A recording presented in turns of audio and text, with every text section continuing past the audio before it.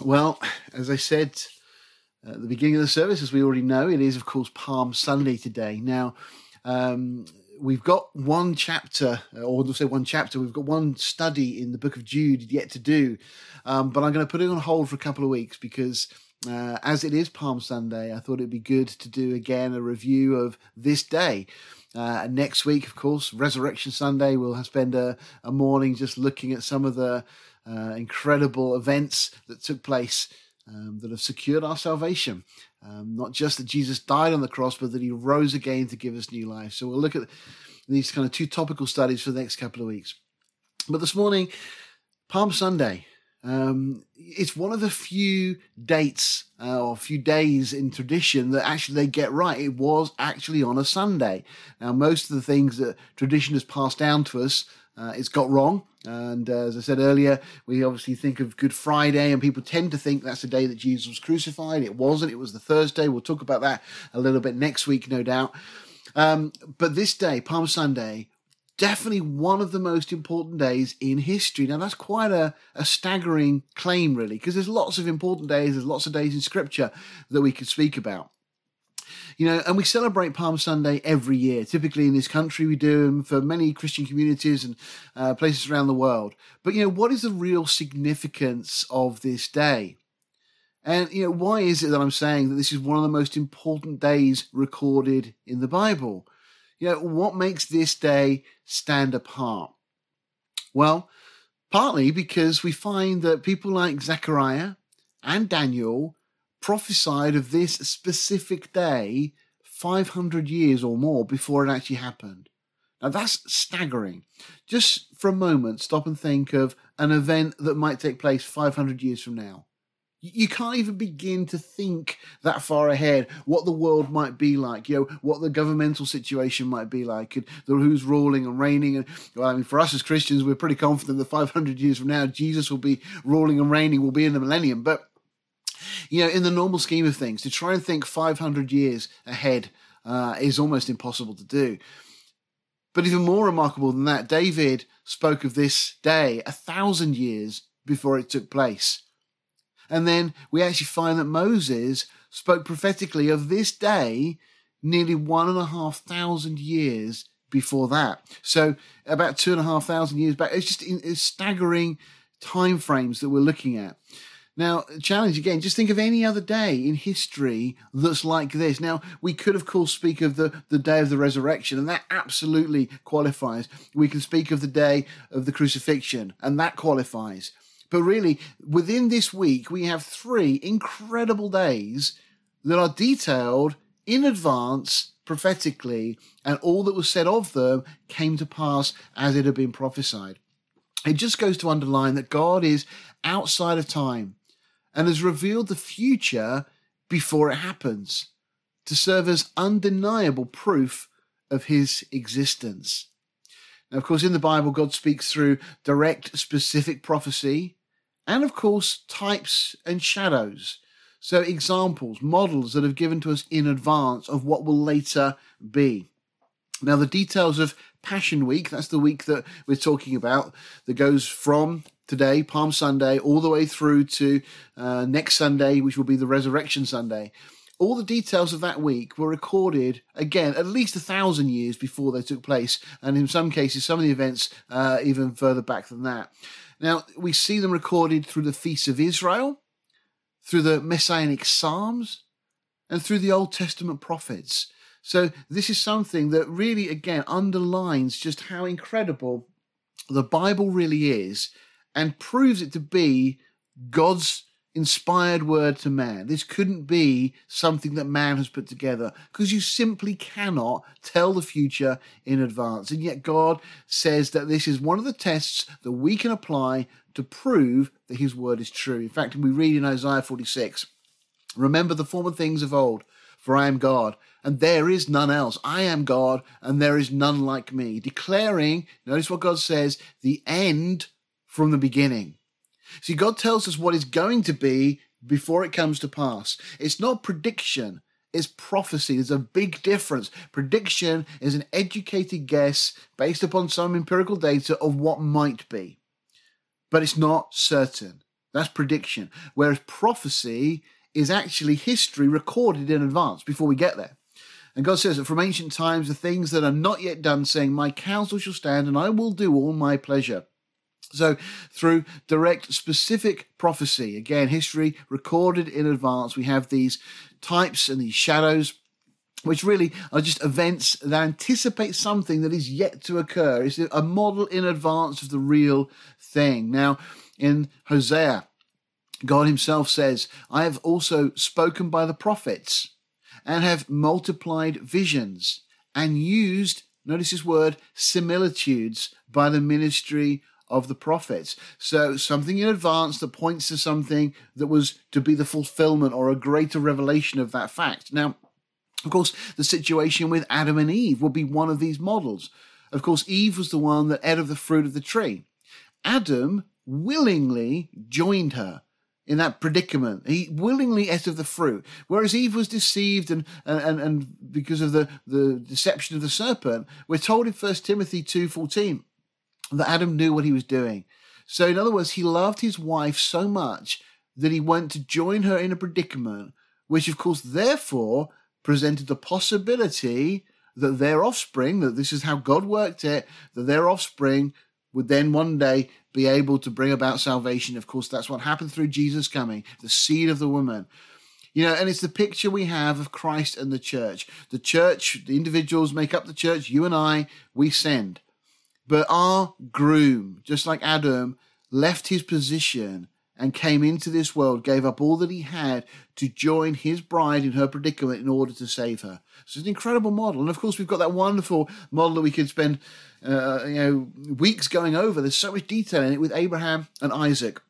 How Abraham, as a father, was given this command by the Lord to go and offer up his only son. Of course, God the Father, his only son was Jesus Christ. And Abraham, from the point of receiving that command, effectively Isaac was dead to him for 3 days, just as Jesus was in the grave for 3 days. Of course, where they went to offer this sacrifice was a place called Mount Moriah. It's the same mountain that Jesus would eventually be crucified. So we have a father willing to offer up his son as a sacrifice, as an offering, and then later on the very same spot, God the Father offers up Jesus on the same spot. So the whole thing with Abraham and Isaac was a dress rehearsal for what God himself was going to do, and Abraham acknowledges that by naming the place Jehovah Jireh, or in the mount of the Lord it shall be seen. If you remember, as Isaac is walking up the mount with Abraham, Isaac says, we've got the word and everything else, but where is the lamb? And Abraham responds and says, God will provide himself a lamb. Not will provide a lamb for himself. He will provide himself the lamb. And so this is what we see, that God provides Jesus, part of the Godhead, as the sacrificial lamb to take away the sins of the world. Now, we could go on and look at these types of models with Joseph. There's over 100 different ways that Jesus is a type in advance or a model of Jesus Christ. Of course, Joseph was a sinner. He needed to be saved like you and I. And yet there is no sin recorded of Joseph. The Holy Spirit has kind of edited out of the text any transgression on Joseph's part.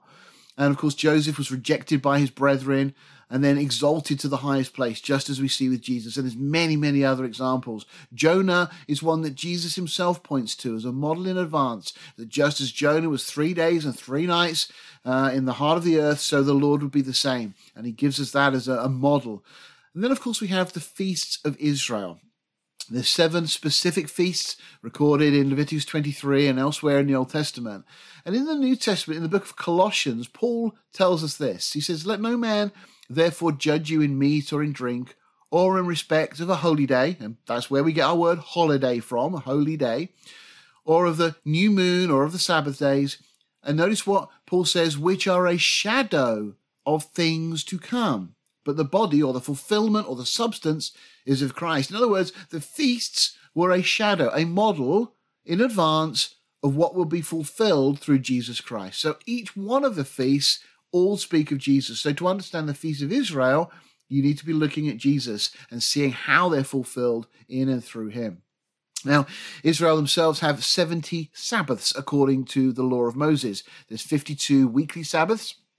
There's 7 days for Passover, which is that period we're kind of in now in terms of how we're looking at it. Of course, the Jewish calendar is slightly different to ours, but these 7 days from the 14th of Abib, their first month of their year, from that point, there's 7 days.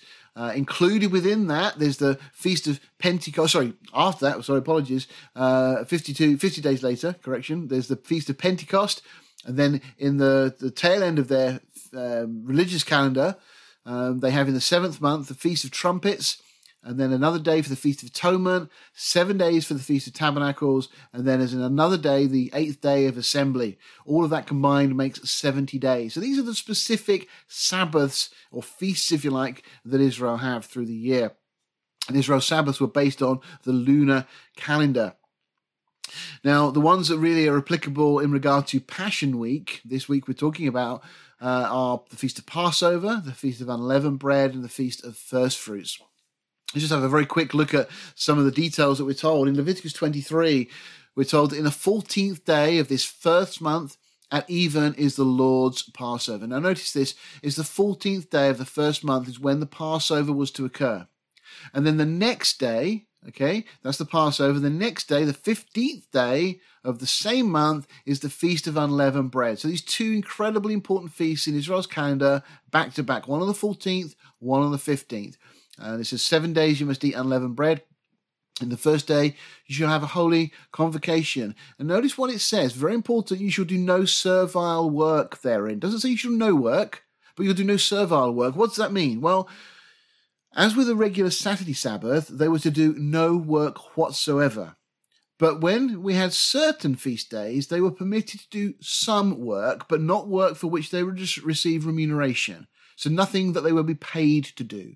But you could certainly prepare meals. You could prepare food. You could do those sorts of things on those occasions. So there's a difference. Some feast days, no work at all was permitted. Other days, certain work was permitted, which is why in the New Testament you come across a strange term. It talks about the day of preparation. Now, in the context, particularly Matthew uses this, Luke and so on, they will talk about the 14th, which was itself a feast day, but they speak of it as a day of preparation, getting ready, the food ready and everything else for the 15th, which was a holy day, a separate day which no work was to be done on the 15th day. So there's slight differences, and it's really important as you dig into the details to see how that all plays out. We're told that an offering shall be made by fire unto the Lord for 7 days, and the 7th day is a holy convocation. You should do no servile work therein. So again, you could prepare food, but you weren't allowed to do anything for which you'd be paid. So that Feast of Unleavened Bread, as we said. So the Lord spoke to Moses, saying, Speak to the children of Israel, and say unto them, When you be come into the land which I give unto you, and you shall reap the harvest thereof, you shall bring a sheaf of the first fruits of your harvest unto the priest. And he shall wave the sheaf before the Lord to be accepted for you on the morrow after the Sabbath. Now, this is very clear. This feast that we're speaking of here, which is the Feast of First Fruits, was to occur whenever it was to be. It would be the day after the Saturday Sabbath, the regular weekly Sabbath, which means that this Feast of First Fruits would always fall on a Sunday, because it would be on the day, the morrow after the Sabbath. And the priest was then to offer this. So we have the Passover on the 14th. We have the Feast of Unleavened Bread on the 15th. And then the Feast of First Fruits, which would be the day after the Sabbath, which would follow the Passover. And that means it would always be on a Sunday. Now, of course, we're told that in the volume of the book, it speaks of Jesus. Now, the Feast of Passover foreshadows Christ's sacrificial death. Jesus became, as it were, that Passover lamb. Paul actually states that Jesus is our Passover. So just as when the children of Israel were in Egypt, they were to put the blood of this lamb, that this blood was shed on the lintels and the doorposts, so anybody who is marked by the blood of Christ also will be saved. As effectively God passed over Egypt, the firstborn of all the land died, who were not within those dwellings. And so for us, anybody who is not in Christ will be subject to God's wrath. Then we have, of course, the Feast of Unleavened Bread, which speaks of his burial. That's the day, or as it turns to the evening, because the Jewish day starts in the evening, because you go back to the days of creation. Strangely, it says, and evening and morning were the first day, and so on. So the day starts, and the Jews have always adopted this, the Jewish day starts in the evening. So typically when it gets to 6 o'clock in the evening, it becomes the next day. So in terms of calendar, we tend to think of it as the same date, but in the Jewish mindset, it becomes a new day. And so as it's getting to the day of the crucifixion, as Jesus is crucified, it gets to the evening, to 6 o'clock, and it turns to the next day. In the Jewish mindset, it becomes the Feast of Unleavened Bread, and Jesus then is placed in the ground as he's buried. And then, of course, on the Sunday, we have the Feast of First Fruits, speaking of Jesus' resurrection. He was the first fruits of those to rise from the dead. Now, back in Exodus chapter 12, Moses said this, or the Lord says this to Moses to give to the congregation, to speak to all the congregation of Israel, saying, in the 10th day, make a note of that, in the 10th day of this month, they shall take to them every man a lamb according to the house of their fathers, a lamb for a house. Notice they're not to get this lamb that they're going to use and sacrifice on the 14th, on the 8th day or the 9th day, or on the 11th or the 12th, or even the day before on the 13th. They need to get this lamb ready on the 10th day. They're to take it and they keep it with them, and then it's sacrificed on the 14th. This is so significant. And this again is all this model that the Lord was setting up thousands of years in advance. Your lamb shall be without blemish. Now, of course, this speaks of Jesus. A male of the first year, you shall take it out from the sheep or from the goats, and you shall keep it until the 14th day of the same month, and the whole assembly of the congregation of Israel shall kill it in the evening. Now, interesting, the word that's translated in our translations here as in is a Hebrew word, beyan, B-E-Y-N, and it simply means between.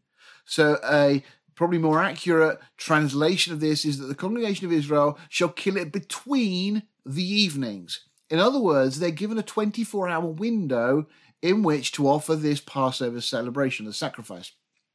As it happens, typically they did offer it in the evening, but they had this window, 24-hour window in which to do it, which becomes very significant, as you'll see as we move on. And they shall take of the blood and strike it on the 2 side posts and the upper doorposts of the houses wherein they shall eat it. And thus you shall eat it with your loins girded, with your shoes on your feet, and your staff in your hand, and you shall eat it in haste. It is the Lord's Passover. They were getting ready to leave Egypt, remember. So they're told to get everything ready, get your shoes on, coats on, and then you celebrate this Passover, because it says, the Lord says, for I will pass through the land of Egypt this night, and will smite all the firstborn in the land of Egypt, both man and beast, and against all the gods of Egypt I will execute judgment. I am the Lord. And the blood shall be to you for a token upon the houses where you are, and I will see the blood, and I will pass over you, and the plague shall not be upon you to destroy you when I smite the land of Egypt. So once again, those marked by the blood will be spared from God's wrath, just as those who are marked by Christ's blood are spared from God's wrath.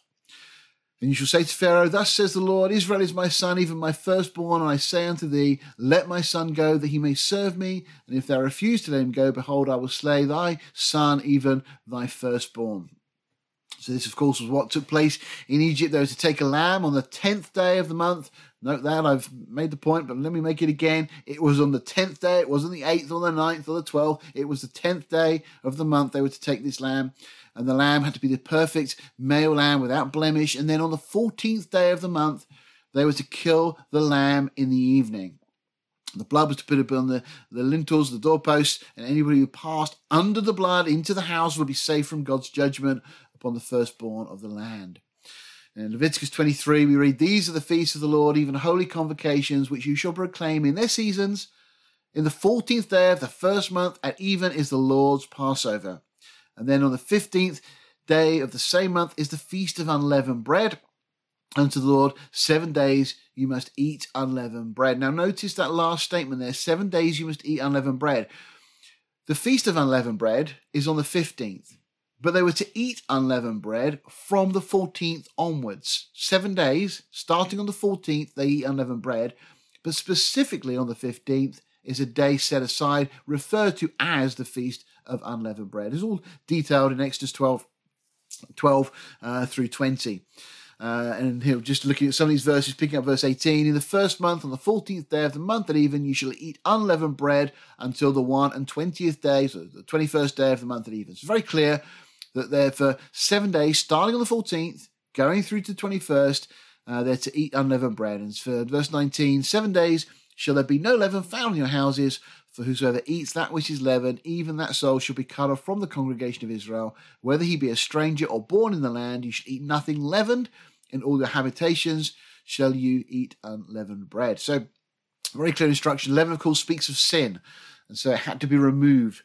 Deuteronomy 16:16, we're told this: 3 times in a year all thy males shall appear before the Lord thy God in the place which he shall choose in the feast, or festival if you like, of unleavened bread. So not just the 15th, but for that 7-day festival where they would eat unleavened bread. Maybe a little confusing. If you read through this, you might think it says the Feast of Unleavened Bread, and you may in your mind think, well, that's the 15th. No, it's speaking of the whole period, the whole 7 days. All Jewish males would be expected to go to the place that the Lord would speak of, and we'll talk of that in a second. And this whole 7-day period would be a period, a festival, if you like, of celebration to the Lord. And in the Feast of Weeks, which you and I call Pentecost, and in the Feast of Tabernacles. So at the beginning of their religious celebrations through the year, and then the Feast of Pentecost, and then in the ones toward the end of their religious year. And they shall not appear before me empty, says the Lord. And notice it says, in the place which he shall choose. Now, actually, we find that initially that place was Shiloh in Israel, and that's where the tabernacle was originally set up.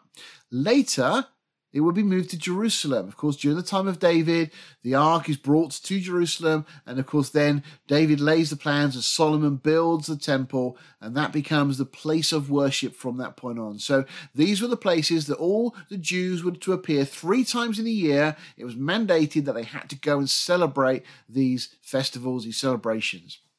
Now, if we just look at this on a chart to see how it all plays out, the 14th is the Feast of Passover. The 15th would be the Feast of Unleavened Bread, which was referred to as a high Sabbath. No work was permitted.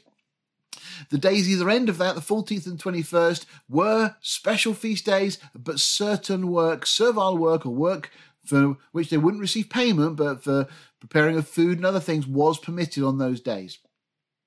And so the Feast of First Fruits could be as early as the 16th if the Saturday Sabbath happened to be the 15th, or it might not occur until the 22nd. So the Feast of First Fruit wasn't fixed by the date, it was fixed by where the Saturday Sabbath occurred in the week. So Passover and Feast of Unleavened Bread were fixed by the dates, like for us Christmas is always on the 25th. But like we have in this country, Easter can be variable. It's dependent on different factors. Well, the Feast of First Fruits could be either on the 16th of the month, or it could be as late as the 22nd, depending on when the Passover fell. And you'll see why that's significant. How does all this then fit in with Palm Sunday? I'm sure that's the question you've been sitting there wondering. Well, how are all these things connected? Let's have a quick look.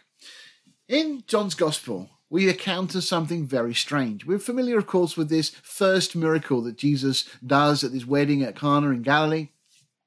Jesus' mother, Mary, was there, and of course they ran out of wine. And picking up verse 3, when they wanted wine, the mother of Jesus said unto him, they have no wine. And Jesus said unto her, woman, notice, by the way, Jesus never refers to Mary as mother. Just an interesting point. Jesus never speaks of Mary as mother. He refers to her by other terms, but never by mother. I just share that with you because I just think it's an interesting point. But he says to her, woman, what have I to do with thee? Mine hour is not yet come. All right? What an interesting statement of Jesus. Well, what we can deduce from that quite clearly is that there would be an hour coming where it would be the hour. But this was clearly not it. Jesus is saying, this is not the time, not my time, to effectively present himself to the nation. That's really what Jesus was saying. Now, this is something we see throughout Jesus' ministry. We see miracle after miracle. And this one from Mark chapter 1, verse 40, a leper comes to him. Jesus cleanses a leper and tells him to go and provide the offering to the priest and so on. But notice what Jesus says after this miracle has occurred. He says to this man, see thou say nothing to any man. Now, wouldn't you think that this would be a great opportunity for Jesus to burst onto the scene and show that he's God by doing these incredible miracles? And yet Jesus says, don't say anything to anyone. You think, well, that's a bit strange. But we see it all through the Gospels. In Mark chapter 3, we read, for he healed many, insomuch that they pressed upon him for to touch him, as many as had plagues and unclean spirits. When he saw him, he fell down before him and cried, saying, Thou art the Son of God. And he straightly charged them that they should not make him known. So Jesus is almost kind of undercover. He's saying, don't say who I am. Don't publish who I am. In Mark chapter 7, we read of this miracle. This man whose ears are open, his tongue's loose, this deaf and dumb man, he's healed, and Jesus charged them that they should tell no man. Now, as it happened, we're told, but the more he charged them, so much more a great deal they published it. Because, of course, they were just so blown away. But Jesus kept playing down, not allowing them to make this big statement that Jesus is the Messiah. Now, in Matthew's Gospel, we see the same thing. We have here this leper again is being cleansed. And Jesus said unto him, See thou tell no man. And then in Matthew chapter 9, again, their eyes were open and Jesus straightly charged them, saying, See that no man knows it.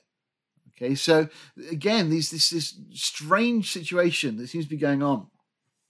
The Pharisees went out and held a council meeting against him, how they might destroy him. But when Jesus knew it, he withdrew himself from thence, and great multitudes followed him, and he healed them all and charged them that they should not make him known. Why is it that Jesus was saying to people, don't say who I am, don't tell people? He's still doing these miracles, but he's playing it down all the time.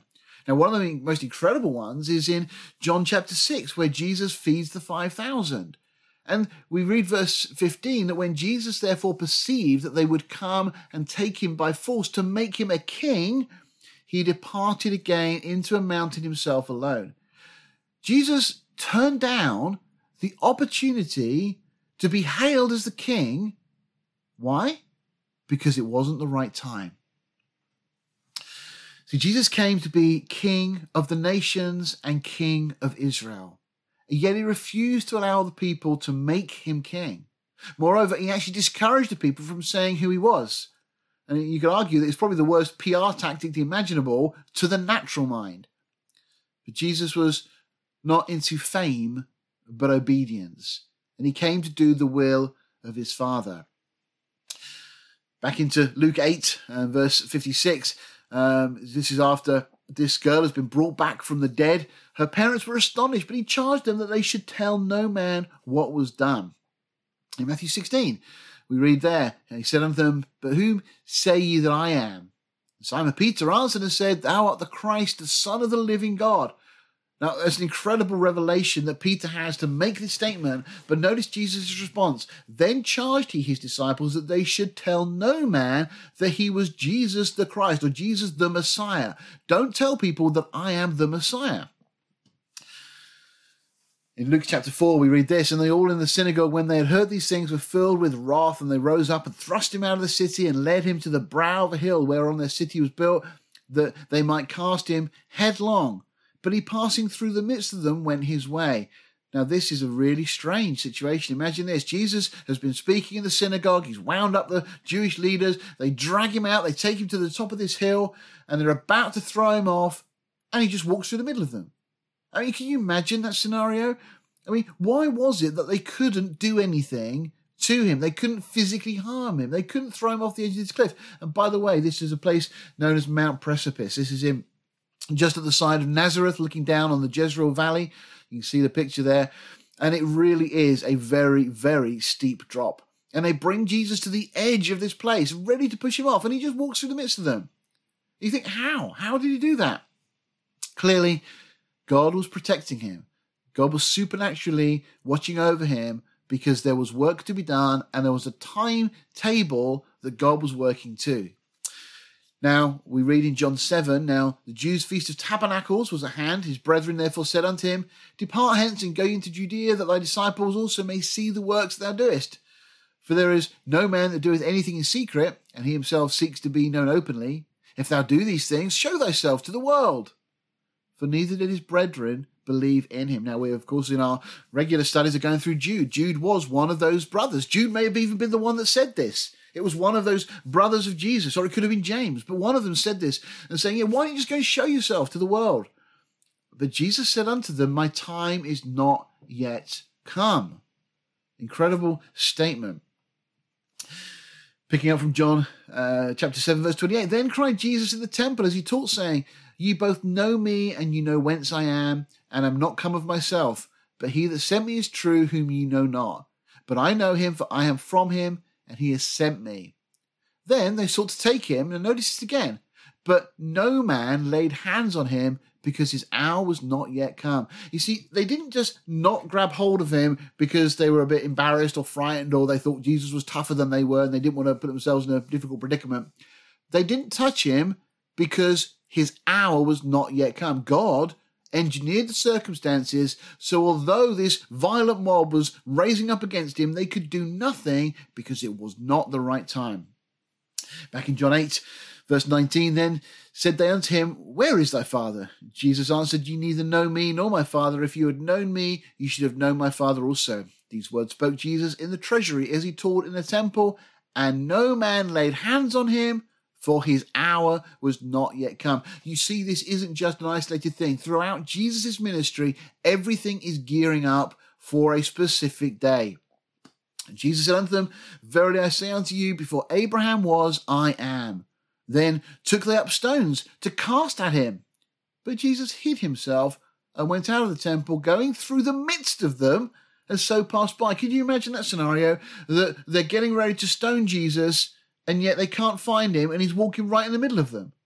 Something was going on that was supernatural here, that God was working to protect Jesus until this very day. Now, I want to take you to the autumn and winter period in AD 31. So this is the autumn-winter before we come round to the springtime when Jesus will be crucified. So this is roughly 6 months now before Jesus will be crucified. Jesus is up in Caesarea Philippi, up in northern Israel. It's a great place where the Romans used to come, and they used to have these hot springs there and so on. And Jesus said unto, who say you I am? And Simon Peter answered and said, thou art the Christ, the Son of the living God. And as we said earlier, but he charged his disciples that they should tell no man that he was Jesus the Christ. Now, from this point, the countdown begins. Okay, so the countdown to Passion Week, if you like. From that time forth began Jesus to show unto his disciples how that he must go unto Jerusalem and suffer many things of the elders and chief priests and the scribes, and be killed and be raised again the third day. So Jesus, from this time, starts to work towards this countdown, this schedule, this timing that God has already foreordained, that had been recorded thousands of years in advance. Notice again the statement that Jesus was going to be raised again on the third day after being killed. It's an important point that we realize it was raised on the third day. Now, for many sessions of teaching through these things in the past, many studies I've done, I had always assumed that the mountain where the transfiguration takes place was Mount Hermon in northern Israel. But as we looked at a few weeks ago, going through the book of Jude, I now have changed my mind. I think, and it doesn't matter, it's not doctrine, it doesn't change anything significantly, other than I think it's really provocative, that I think that the mountain was actually Mount Nebo, which is in southern Israel. And we read this, after 6 days, now after they've been in Caesarea Philippi, my contention now is that they traveled down to this mountain. After 6 days, Jesus takes Peter, James, and John, his brother, and brings them up to a high mountain apart, and was transfigured before them, and his face did shine as the sun, and his raiment as white as the light. Now, we're told it's a high mountain. There are a number of mountains in Israel that could qualify for this. Certainly, Mount Hermon is a good possibility. It's closer to Caesarea Philippi where they were. But notice the time frame before they get to this mountain is 6 days. And it is 6 days' journey to get down from Caesarea Philippi down to Mount Nebo. And Jesus took with him, of course, Peter, James, we saw that, and he's transfigured. The interesting thing is that Mount Nebo is much closer to Jerusalem. And notice what they are going to be talking about.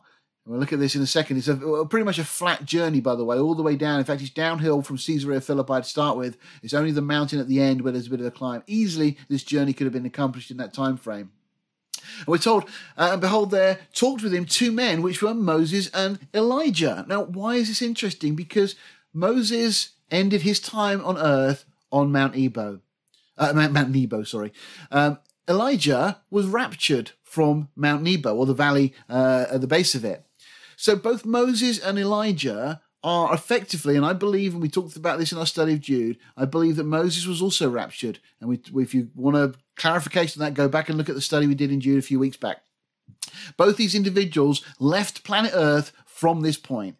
And now they are called to this same place, and notice the topic of conversation. They said, verse 31, who appeared in glory and spoke of his decease. Okay, this is the topic of conversation. Moses and Elijah have been called to talk about his death, which he should accomplish, notice, at Jerusalem. And as they lift up their heads from Mount Jerusalem, just over the side of the Dead Sea, you can see in the picture there, that's the Dead Sea, just over the back there is Jerusalem, which sits on top of another mountain. In fact, the two mountains are very close. You can see the yellow dots at the bottom of the screen there. Mount Nebo to Jerusalem is not very far, and you can certainly see one from the other. And it seems to me very likely then that this is the place that Jesus has this meeting with Moses and Elijah to tell them what they're to do. He's given them a specific job to do. And of course, Peter and James and John are there with him, and they see all this going on. Now, what it seems is then they travel down from Caesarea Philippi to Mount Nebo, this 6-day journey. From there, they do travel back up to the region of Galilee and come to Capernaum. Now, I'll show you scripture in a minute, which seems to qualify and confirm this. And then from that point, they then gradually, over the next 6 months, make their way down, finally, to Jerusalem. Now, another qualification, as it were, for why Mount Nebo seems to be the likely one here is that we're told in Mark chapter 9 that they departed thence from Mount Nebo, or from this mountain, and passed through Galilee.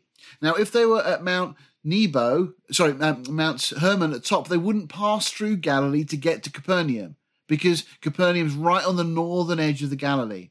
The statement is very clear in Scripture. They passed through Galilee and they come to Capernaum. So that seems to be where they are. Again, I don't want to make big doctrine of that, but it's just an interesting point. It all seems to join together perfectly.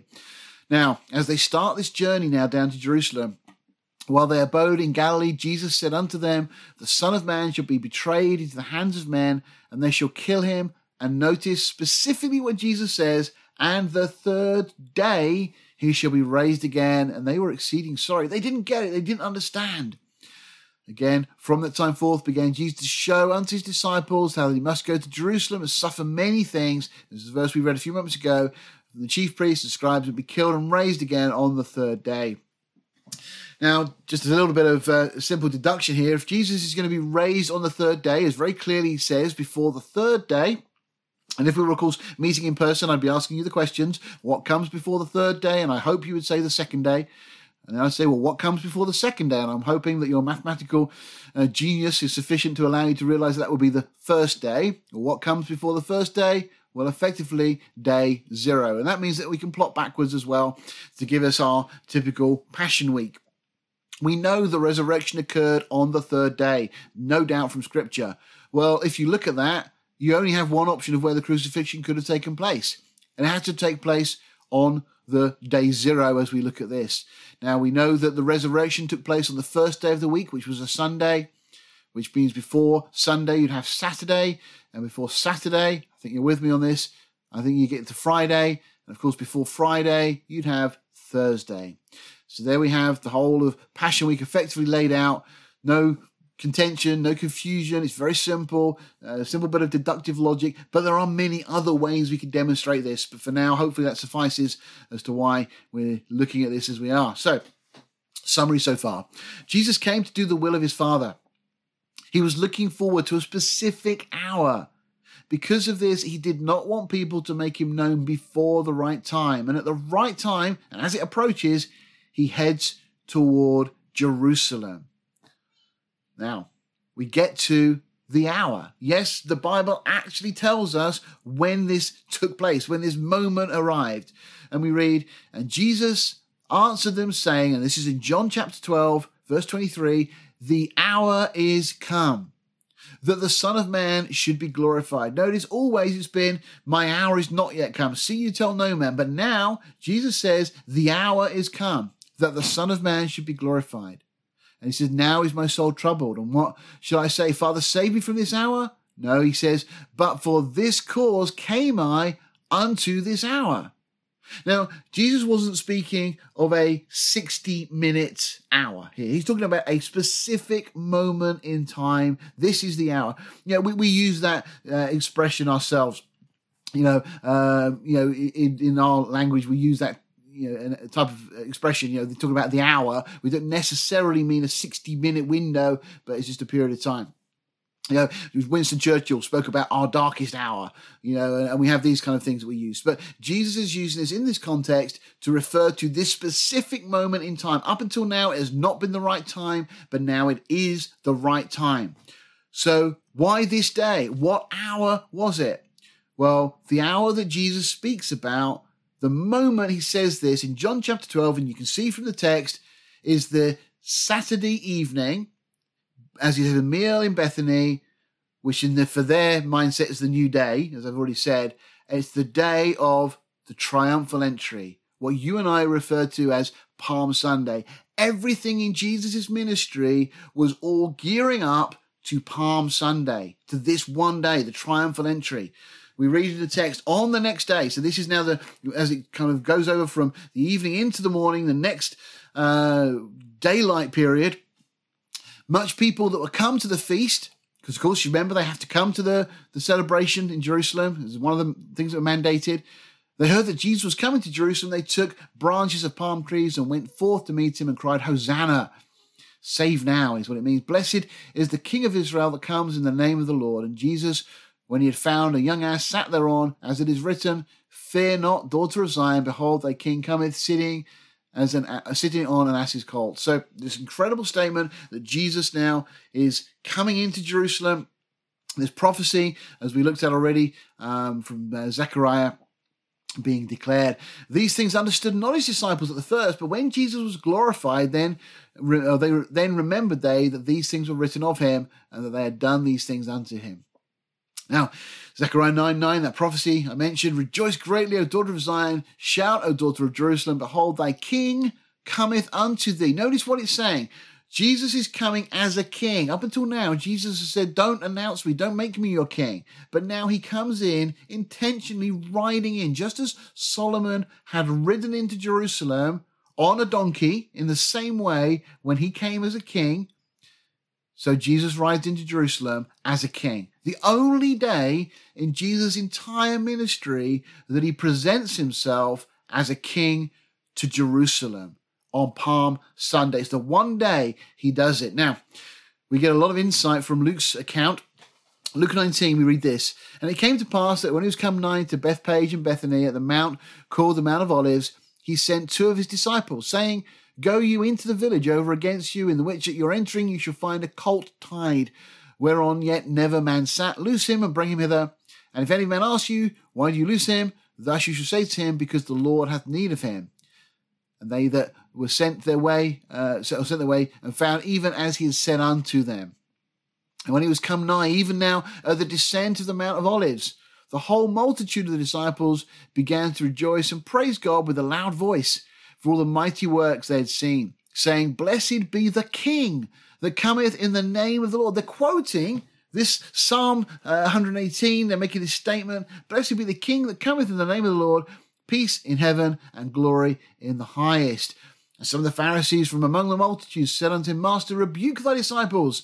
And he said unto them, I tell you that if these should hold their peace, the stones would immediately cry out. And as I showed you earlier on this morning, I've got one of those stones from this road down from the Mount of Olives down to Jerusalem.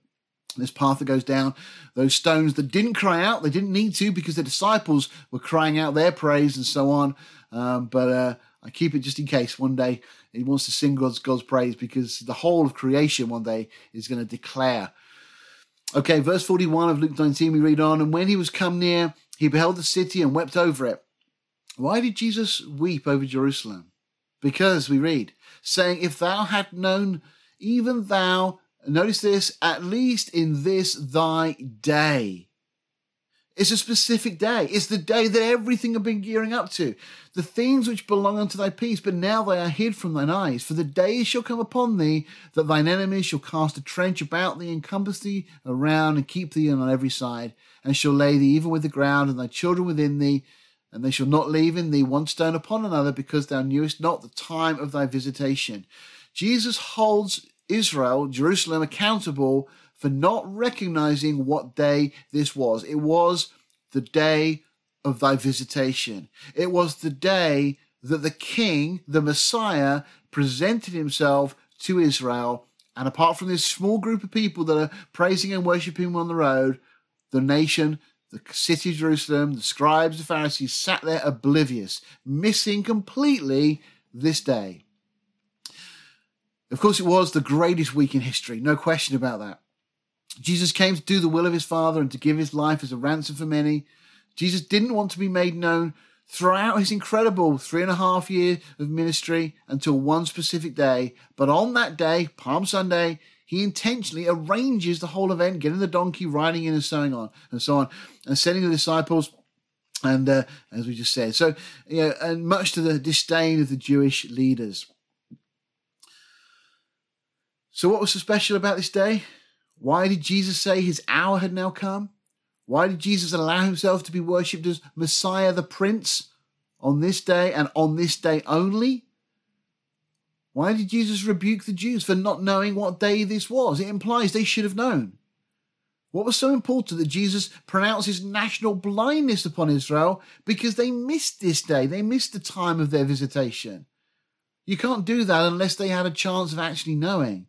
By the way, that blindness has now lasted for 1900 years. But the reason for this day goes back to the book of Daniel. Now, once we finished our study in Jude, we're going to move into Daniel and we'll go through this book in detail. But just for now, we find the answer is recorded way back in about 537 BC. Israel's 70 years of captivity in Babylon was over. Somewhere around 50,000 Jews had returned home. But Daniel, now aged about 83, had decided to remain in Babylon. He'd been there since the age of about 14. It kind of had become his home. His heart was in Jerusalem, but this was where he lived. And as an old man, he chose not to make that journey back. But in chapter 9, it reveals that Daniel was confused. The captivity was over, but Jerusalem still lay in ruins. So Daniel turns to the prophecies of Jeremiah and realizes there's a second period of 70 years, a judgment that was decreed upon Jerusalem. So he sets his heart to pray for this period, for this situation. Now, just to give you the background of this, in 606 BC, Nebuchadnezzar comes up against Jerusalem and lays siege to it. And that begins a period of time that Jeremiah refers to as the servitude of the nation. A 70-year, to the day, period that comes to a close in 537 BC by a decree from Cyrus, the Persian king, who takes over Babylon from the Nebuchadnezzar's dynasty. And then in 587, Nebuchadnezzar finally comes against Jerusalem, third siege, destroys the city, and that begins a period of time, the desolations of Jerusalem. Okay, and then finally that period of 70 years comes to an end to the day in 518 BC with the decree of Darius the Great. There's a 19-year window at the beginning of that, of course, and so therefore there's a 19-year window at the end between the first siege and the third siege, between the end of the servitude of the nation and between the end of the desolations of Jerusalem. Now, Daniel sets his heart to pray. It's one of the most impassioned prayers in Scripture. He quotes almost verbatim Solomon's prayer in 1 Chronicles chapter 6, confessing the sins of the people, interceding for the city. But partway through his prayer for Jerusalem, Daniel's interrupted, not by a knock on the door, but by a visitation from angel Gabriel. And Gabriel gives this staggering prophecy.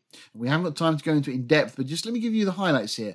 77s or Shabuim, or literally weeks of years. If we go through this, there's various expressions. The Jews have this week of years, which is literally what we refer to as 490 years. That's what Gabriel is giving to Daniel. We actually, of course, with the Jews, they have a week of days, like our regular week, 7 days. But they also have a week of weeks. So we see that going from the Feast of First Fruits through to Pentecost, for example. 49 days, it's 50th day is Pentecost, so that's 7 weeks. We have a week of months, which is their religious calendar, but we also have this week of years, and it occurs a number of times in the Old Testament. That's what Gabriel is saying to Daniel here. So now we've got the context. Gabriel says, 490 years are determined upon your people, obviously Israel, upon thy holy city, Jerusalem, to finish transgression, to make an end of sins, to make reconciliation for iniquity, to bring in everlasting righteousness, and to seal up vision and prophecy, and to anoint the most holy. Now, lots of things being said here. This prophecy for Israel and Jerusalem to finish transgression. Well, that's not happened yet. So we know straight away this prophecy has not yet been completed. But make an end of sins, reconciliation for iniquity. Well, certainly an end of sins in terms of people sinning hasn't occurred, but reconciliation for iniquity occurred on the cross. To bring in everlasting righteousness. Well, we're not there yet. To seal up vision and prophecy. And then to anoint the most holy place or the most holy one. And then we're given a more detailed breakdown of this period of time. Gabriel says to Daniel, know therefore and understand. See, Scripture is very clear in these things. This isn't there to confuse us. It's there that we would know and understand. And Daniel's told that from the going forth of the command to restore and build Jerusalem, now that command is given actually by King Artaxerxes Longimanus in 445 BC. From that point of that command, to build Jerusalem until the Messiah, the Prince. Now we're given a time frame of when the Messiah is going to come. There's going to be 7 weeks or 49 years and then a further 434 years. And the street is going to be built again and the wall, even in troublous times. And Ezra and Nehemiah detail the problems the Jews had rebuilding the city and so on. So this command to restore and build Jerusalem is given. We've got these 2 periods of time. So we got this 483 years total, after which the Messiah is going to come. The street and the wall are going to be rebuilt again in that time. So to make it clear, there's going to be a command given. This is after Daniel's time, but the command was given. From that point, there would be 483 years, and then the Messiah would come. Israel should have not been in any doubt as to when the Messiah was coming. They should not have missed the day of their visitation because it had been prophesied. As I said, that command, 1st of Nisan, 445 BC. In our calendar, it would be the 14th of March, 445 BC. We count forward 483 days. But of course, God is very specific. It's not just about 483 days. It specifically gives us the time frame. God doesn't deal with approximates. And remember, we said earlier, God is able to declare the end from the beginning.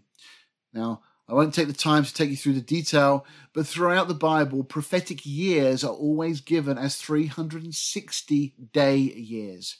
A number of times you can see lots of scriptures there referencing it. The reason seems to be that once the earth was on a 360-day orbit, it's not now, 365 and a quarter days it takes us to go around the sun, but once upon a time, it seems to be, all the ancient calendars seem to agree and confirm this, that we used to have a 360-day year. That's why, by the way, we have 360 degrees in a circle. This is where it all came from. That's why we don't have 365 degrees in a circle, 360, because it was the way the world was calculated. Even Isaac Newton made reference to these things and so on. Anyway, all the ancient calendars, as you can see there, all based upon 360 days in a year. So for the sake of time, I won't go into detail. There's in the notes if you want to look at it, quote from Isaac Newton and so on. So if we look at this, we've got 483 years. But if we know how many days per year, i.e. 360, we can actually calculate the exact time of this prophecy. Well, when we do that, if we times 360 days by the 483 years, we come to a number which is 173,880. That is the specific time that Gabriel says to Daniel there will be from the command to restore and build Jerusalem until the Messiah comes. In other words, Daniel was told the exact day the Messiah would come. And when we do it out, when we work out the maths from the 14th of March, 445 on our calendar, the 1st of Nisan in the Jewish calendar, that comes to the triumphal entry on the 6th of April, AD 32, or the 10th of Nisan in the Jewish calendar. Exactly to the very day Jesus rode into Jerusalem on the day that had been prophesied that the king would enter, that the Messiah would enter Jerusalem. Do you notice what date it was in the Jewish calendar? The 10th of Nisan. It's just a quick summary of this. They were to take a lamb when? On the 10th day of the month. When did they welcome Jesus in, the lamb that was to be slain? They welcomed him in on Palm Sunday. It was the 10th day of the month. That lamb had to be perfect. On the 14th day, they were to kill the lamb between the evenings, and the blood of the lamb was to be put on the lintel and the doorposts. If we look at a plan of Passion Week, as it were, we get to the Sunday. You can see hopefully a red square at the top there on the Sunday, the second column. That's when the triumphal entry occurs. The night before, Jesus was at the meal in Bethany, but you see the color coding show you when the evening starts and the same day. They take the lamb on the 10th day, and then on the 14th day, on the Thursday, they kill the lamb, just as had been detailed in the Passover celebration. So just to make this clear, that day there in the evening, Jesus is celebrating this meal at Bethany in the evening. The Sabbath ends at 6 o'clock and it becomes the new day. The next block of time, that what to us will be the Sunday morning, Jesus rides into Jerusalem this very day, as had been prophesied, as we've just seen by Daniel, the exact day that Jesus should ride into Jerusalem. The next day is the Monday. Of course, that's the day that Jesus then goes in. He sees a fig tree, curses it. The following day, they come back past the fig tree and they see it's all withered up. And the Tuesday is the day that Jesus then gives what's referred to as the Olivet Discourse. Just a couple of days now before he's crucified, he tells the disciples all the events that are going to happen before his return. Matthew 24 typically is our go-to chapter on that. And then we get to that evening on what is the Tuesday evening in our mindset, and that's when this meal takes place. And when Judas is so enraged that this perfume is poured all over Jesus' feet. We read in John's account, then took Mary a pound of ointment of spikenard, very costly, and anointed the feet of Jesus and wiped his feet with her hair.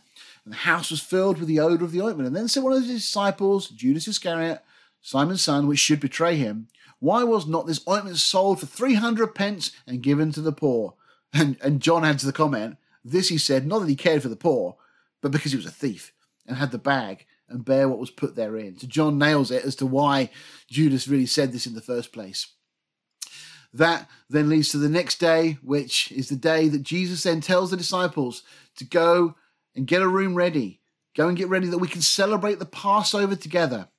And then in the evening, they get to the Last Supper. And it says, when the day of unleavened bread, okay, this came, not the feast of unleavened bread. Remember we said this earlier, the day of unleavened bread. This is when they start to eat unleavened bread, when the Passover must be killed. And he sent Peter and John, saying, go prepare us the Passover that we may eat. And they said unto him, where wilt thou that we prepare? And he said unto them, behold, when you are entered in the city, there shall a man meet you bearing a pitcher of water. Follow him into the house where he enters.